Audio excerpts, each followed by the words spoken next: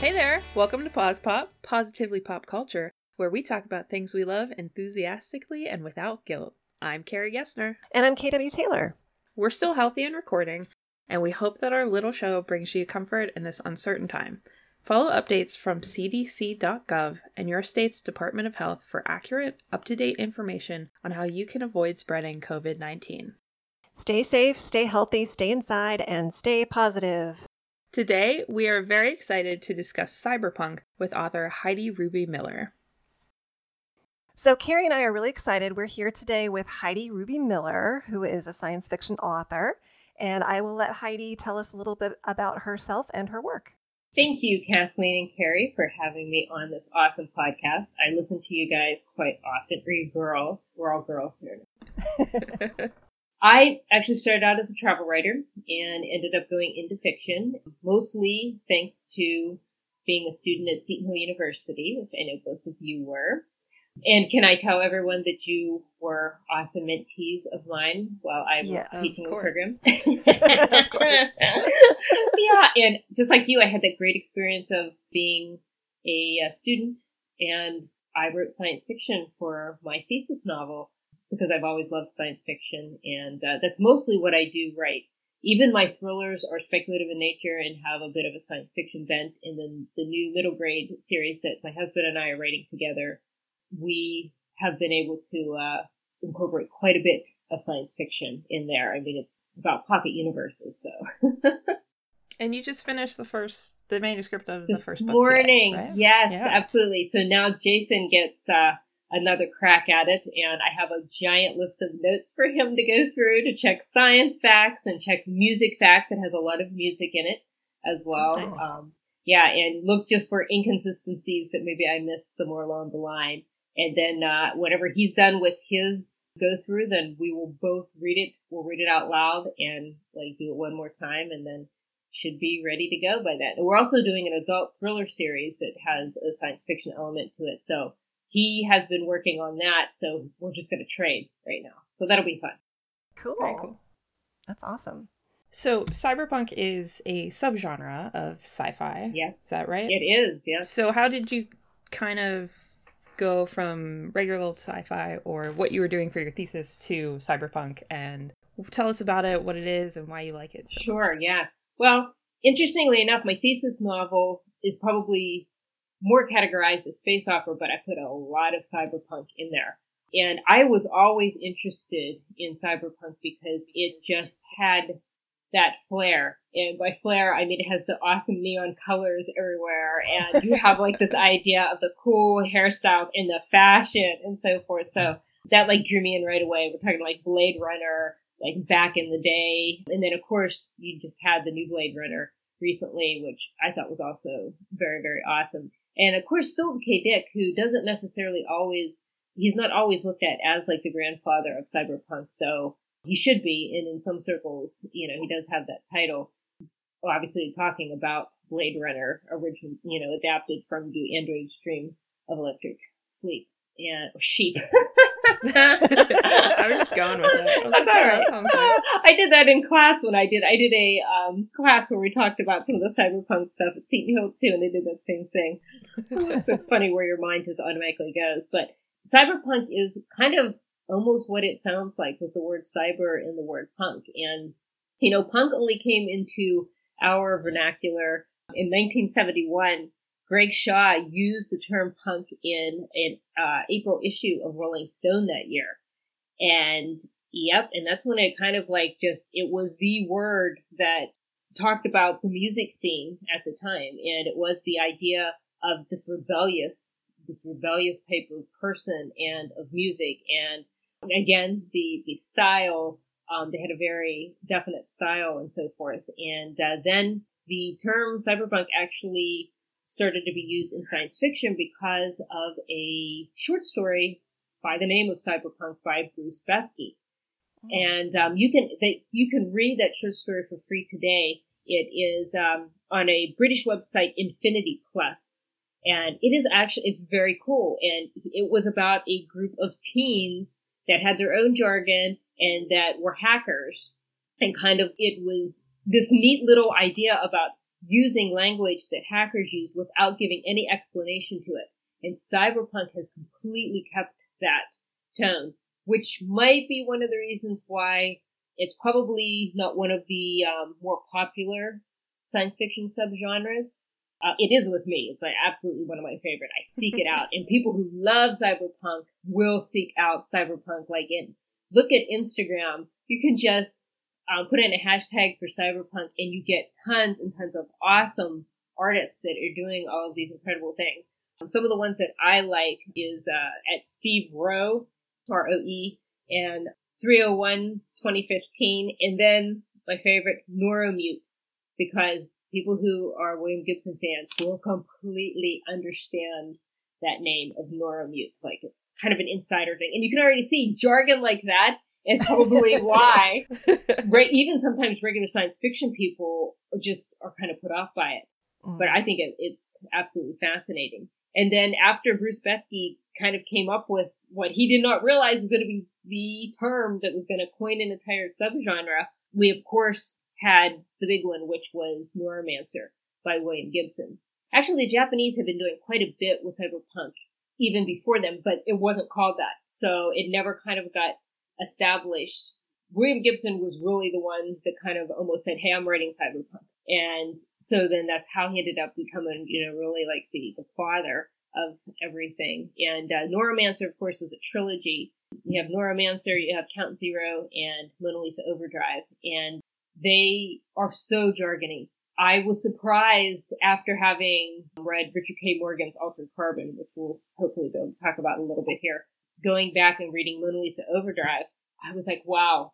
So Gibson completely does not care if you do not understand the jargon at all. Where Richard K. Morgan, it was a lot more of what you would expect a novel to sound like.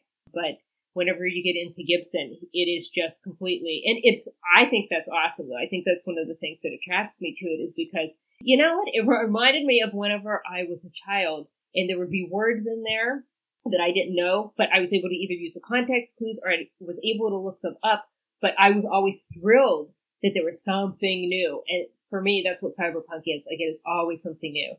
And cyberpunk is usually not hopeful, but for some reason, I get a ton of hope from it. Like, it is just so awesome. I think it's because of the advancements and like the cool tech. I love tech.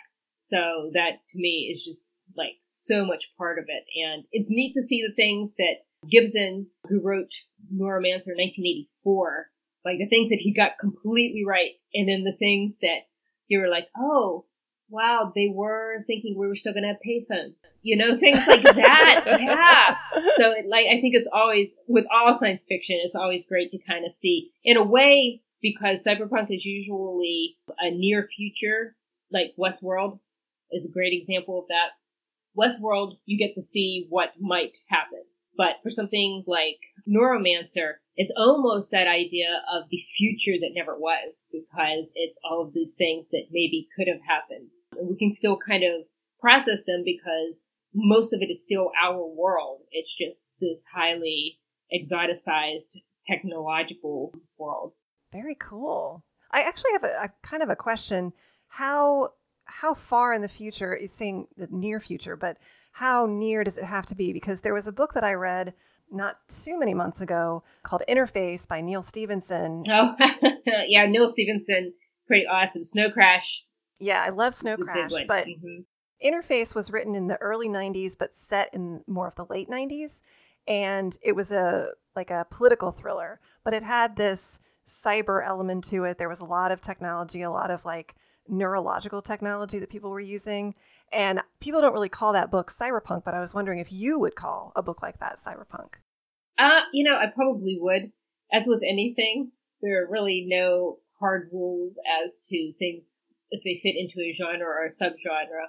And if it doesn't suit someone, they can always make a subgenre up in order to say, okay, well, this is a flashback type of cyberpunk, or this is, historical cyberpunk, that type of thing. But okay. Yeah, I have not read Interface. Interface, yeah. But I would probably venture from just some of the things that you've said to say that it could probably end up in a category. Like if someone were looking for it on Amazon, for instance, like because you can have a wide range of tags, then they'd probably be able to find it somewhere there. Even my series, because it's very, very far future, the Ambassadors series I still use so much of the type of neurological tech. And I go into a lot of drugs and substances and mind-altering type of things are always huge for cyberpunk as well. And I use a lot of that, especially with the fraggers, who are like the techno-militant group that is there, because they're in their fashion. I probably do a lot with their fashion that is very cyberpunk in that regard. And their music, like I always introduce, as a matter of fact, the main fragger character every time that we start a chapter with him. It is always with either loud music or loud noise or something of that sort. And I did that consciously, even though the reader may not realize that, because I have a certain sensory cue that I start every single one of my characters with whenever I go through the chapters. And for his, it's that, because it kind of mirrors his manic personality. Everything about him is manic.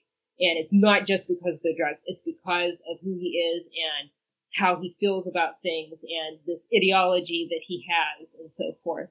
So even though mine is far future, I still, one of the labels I would put it under is definitely cyberpunk. So even though that whole idea of the near future, and you figure in 84, you know, the near future was a lot nearer to what we have now than 2020. So it can always kind of be pushed back. And that's why some of the older ones probably are more of the almost the futures that never happened. Yeah. I mean, how it was adapted for the screen, the Blade Runner, based on Do Androids Dream of Electric Sheep, the future that it imagined in 1982 is now past. I think it was a couple of years ago. And I just recently saw the second Blade Runner, and it was funny how that was still in what would be our future, but they kept some of the stuff that wouldn't have really come to pass. And I thought that was really cool. Oh, yeah, because it stayed true to the world. Yeah. Absolutely, yeah. Yeah, I thought they did a really good job with that. Yeah. I was pretty happy about it. Mm-hmm. Cool. So what are some other examples that you particularly like? If somebody does not know anything about this genre and is just coming to this cold, what are some really solid book examples? And maybe we can segue into television then. Yeah, sure. Well, we definitely mentioned Neil Stephenson already.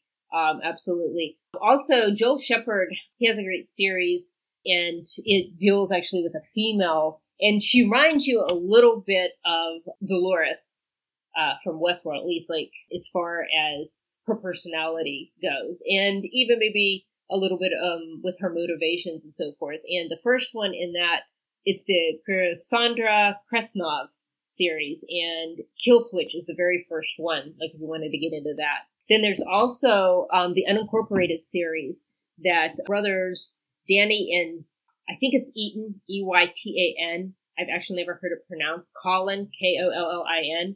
The first one is the Unincorporated Man. Also very cyberpunkish. And then our very own Seton Hill, K. Cerise Wright with Cog. Yes, through Dogstar Books. Cog is like the example. Like Cerise just hit everything that you needed to have with cyberpunk in Cog and is absolutely awesome.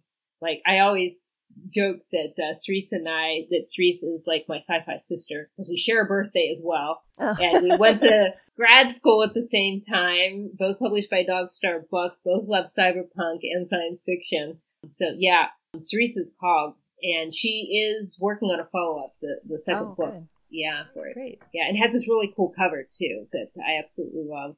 Yeah, the cover of that book is pretty spectacular and very distinctive. It is, that's for sure. Yeah, that's good stuff. So one of the current examples in television that you've mentioned that you really like is Altered Carbon. I haven't seen it. I don't know if KW's seen it, but... I saw one episode of it. Okay, I have not. The first episode of the first season? Yes. Oh, you know what? That one is actually kind of true to the book, which is interesting. There are like some big things that are different about the series and that are different about the book. And being that neither of you have seen the series, I'm not sure how much I want to spoil any of this for you. You can spoil it. I can't tell with you. spoilers. Are you? Okay. Let me tell you about how KW spoiled The Masked Singer for me. Oh my a couple gosh. weeks ago. Oh, did you, Kathleen? Yeah. I didn't talk to her for like a week. That's not true, and I'm never going to live this down. All right. Yeah, I'm okay with spoilers if KW is okay with spoilers. Yes. We'll warn our listeners how far we sort of spoil into the series. So, yeah. Like, this shouldn't be such a big spoiler. The woman who is Raylene in the book is actually like an old boss of the main character, Takeshi Kovacs. But in the show, it's his sister. Oh. And that was a really good change. Because anytime that you have a sibling relationship like that, I think that just adds this gravitas, it adds this extra layer to it, and it totally did. I had actually seen the first series before I had read the books. And so I was really surprised because whenever I was like, we were going along just kind of like how the first episode did and so on and so forth. They sped it up from the book quite a bit in order to get, those nice, action points as you went along. But yeah, I was like surprised by a few things here and there. I will warn you, if you're not into violence, which I'm actually not, I don't know why I gravitate sometimes towards some of these things. It is super violent. Yes. Okay. The book is violent. There are some like virtual torture scenes that I have watched the first series probably like 4 times. And after the first time sitting through the torture scene, which lasts a long time, I had to keep like fast forwarding through those parts in order to get past it. But in the book, it's even worse. And they are doing it for the simple reason. And again, this could be a spoiler, but we have to see that Takeshi has been trained to understand that whenever he is in a virtual simulation, that he can be in control, even though they are putting all of these horrible images and he's feeling these things that they're doing to him. And the best part of that is that he knows the only way that he can gain control. And this is something that he was what was called an envoy, which again, the envoy in the book, what it's called, and the envoy on the series are 2 very different things. One was a military, one was a rebel. So, you have different sides of the coin there. But yes, Carrie? Since I've never seen it. You don't want to know? No. Can you give me a quick synopsis of the premise so I kind of understand what's going on? I feel like I hate to give spoilers for things. No, but I really do. I think just a basic setup, even just sort of summarizing some things that happen in the first episode or so, would be helpful. Takeshi Kovacs comes back in what is called a new sleeve, which essentially is a new body. Okay. After being put under, and I'll go by the series so that I don't keep saying, oh, but in the book it's this, because that will be annoying. Oh, wow.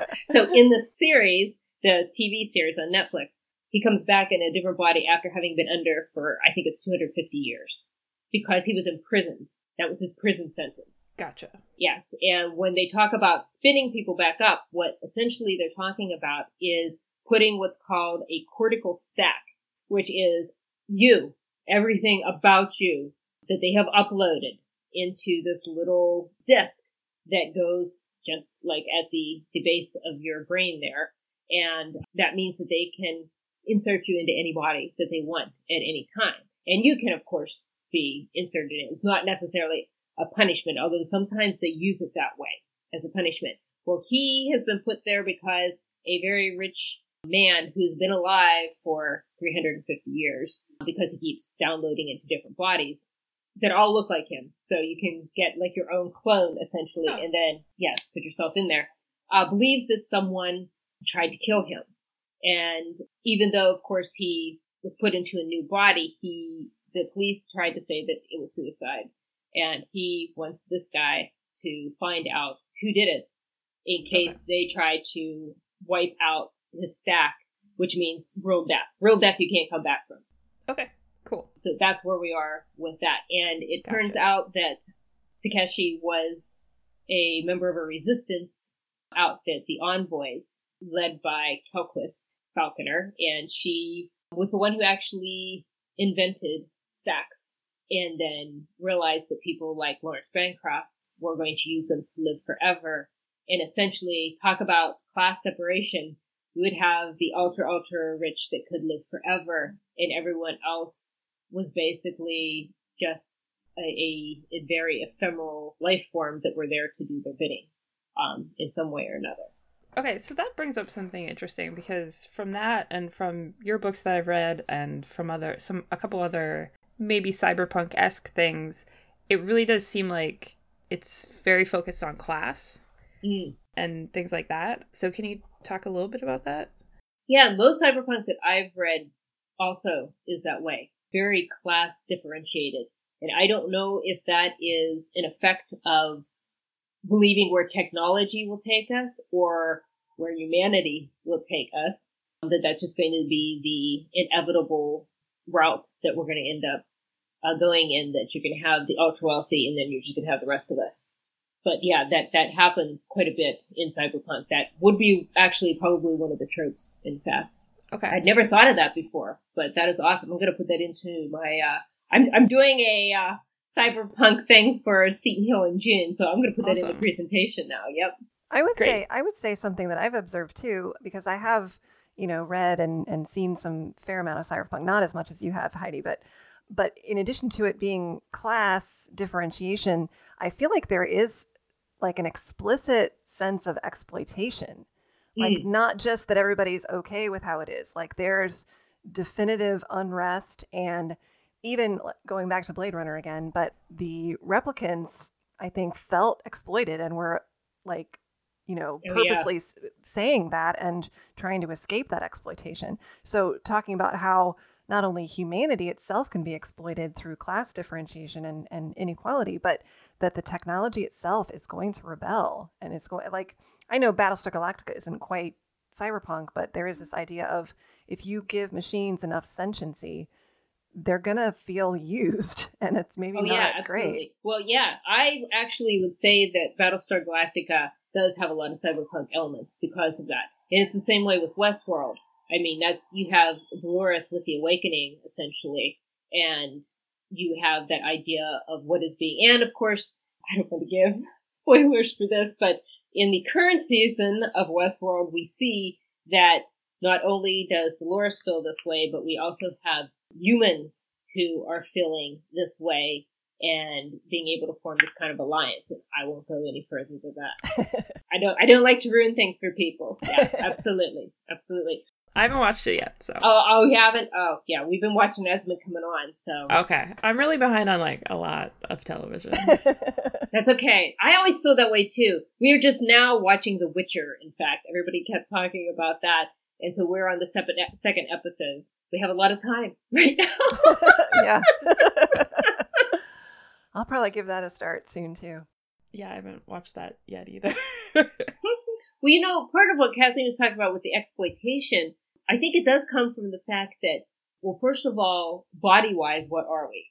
In most cyberpunk, the body does not matter. It is definitely everything that is either in the mind or that's in the virtual world in some manner. Even in the Neuromancer trilogy, you get to a point where it isn't really even about, people do the alterations on their bodies, and some of them even are able to use their bodies essentially as these giant conduits, to be able to jack themselves in and so on and so forth. But yeah, another trope is definitely the idea of, well, if the body doesn't matter, there can be abuse. And if you can put any memory you want into a person, that is another type of abuse all on its own. One of the, this also was not cyberpunk, but Ian McDonald's, The Algebraist, had a lot of type of cyberpunk tropes in it. And one of them was how one of the women, her essential torture was that for 3 weeks she was put into this virtual world where she was constantly tortured and raped. So much so that when she got out of it, she killed herself because she couldn't handle it, because she could not separate. And in Neuromancer, one of the ways that they punish criminals is by putting them into this kind of sped up V time where they are in a virtual prison, and technically it's only happening to them for maybe like an hour, but for them, they were there for 5 years. And they are trying to come back from this, and they don't know how. Like, it has completely messed with them, and they have like these flashbacks, almost as if like a PTSD of sort, you know? So yeah, definitely the idea of any kind of exploitation, and it's always done by the more powerful to what they consider the lesser, whether that be a synthetic, whether that be a human that is going to be short-lived, someone who is poor, someone who doesn't have the mental capacity in that regard. Yeah, so there's a lot of darkness in cyberpunk as well. Well, Yeah. I want to mention that one book, and then it was adapted to film, that I think of as being quasi-cyberpunk that actually I think of as very hopeful, and that was Ready Player One by Ernest Cline. Yeah, that is definitely. Yeah, I mean, that is almost YA, and it's also very, I mean, there's still things to be criticized about it, but it leaves you with a sense of, oh, you know, this kid is going to help make this better. It's not about taking down rich people who were exploiting anyone. It was sort of more adventure based, but it does criticize being too much in like a cyber world and being separated from the real world. So it is at least making a commentary on, hey, don't be on your computer all the time. Don't be, you know, remember your humanity and stay grounded in that, even if you're connected all the time.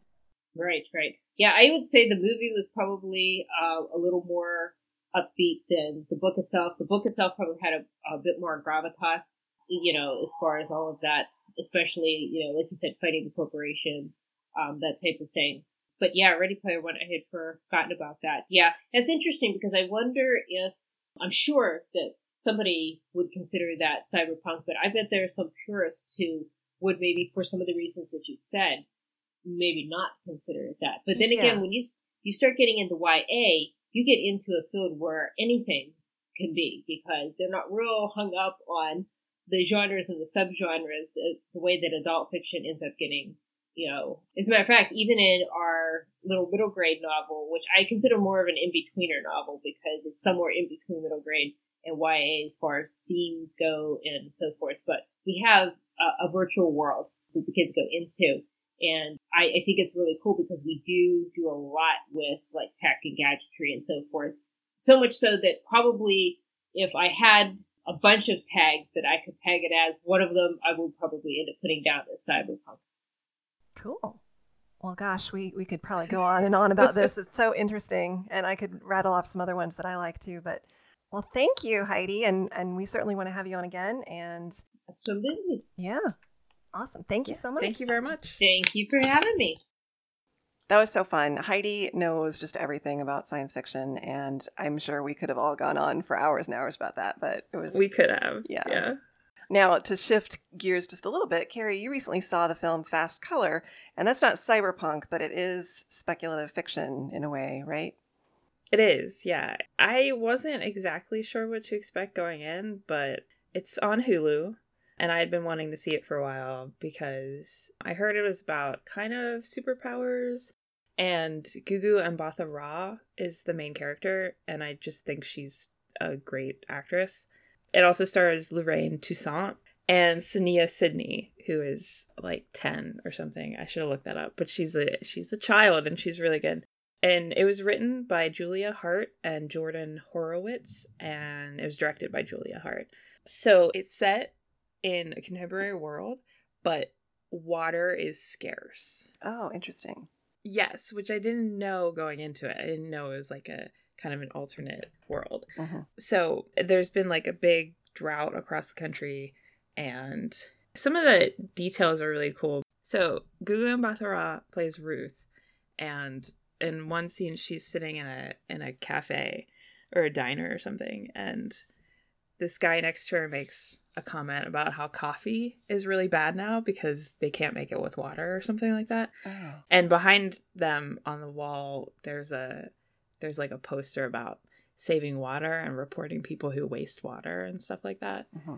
So that part of the world building was kind of a surprise to me, and I really ended up liking it because it plays into the storyline, which is that Ruth has some sort of powers, and it's a little bit uncertain at first, but she's kind of on the run. And the first thing we kind of see happen to her is she checks into this motel and they charge an exorbitant amount of money for water, for just like a half gallon of water, a gallon of water. And she's in her motel room and she calls the front desk and is like, you need to get to safety now. And then she ties herself to a bed and she has a seizure and there's an earthquake at the same time. What? Yeah, so like all this stuff happens and you're kind of like, what? So after that happens, she kind of realizes people are looking for her. So she goes back home to her mom's house and she hasn't seen her mom in a while. And we also find out that her mom, Bo, has been taking care of Ruth's daughter, Lila.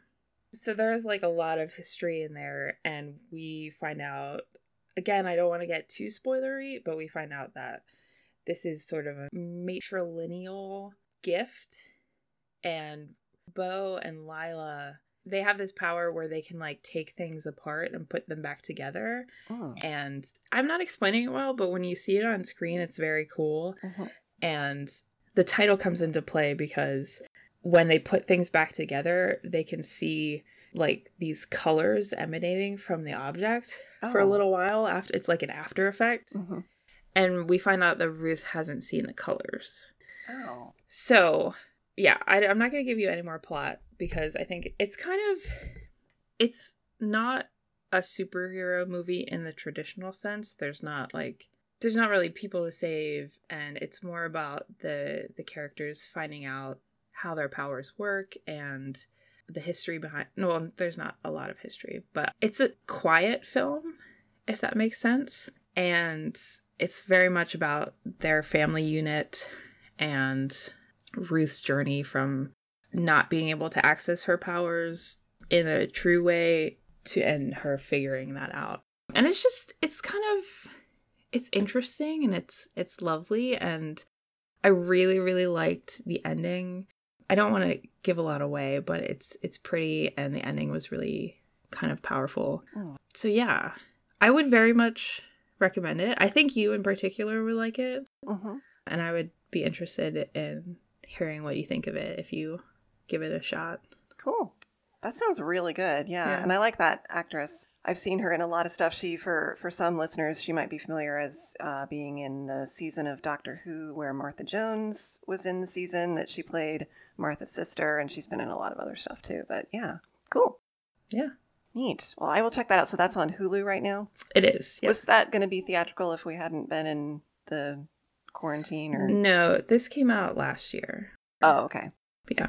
Excellent. Well, great. Thank you so much. You're welcome. Next time, we're going to talk about the Hulu series Shrill and my new novella, The Skittering. Our theme music is by Joseph McDade. You can find me on Twitter at KWTaylorWriter. And me on Twitter at Carrie Gessner. And you can find us together on Twitter at PausePopPodcast. If you'd rather email us, you could do that at positivelypopculture@gmail.com. Thanks for listening, and join us next time for another episode of Pause Pop.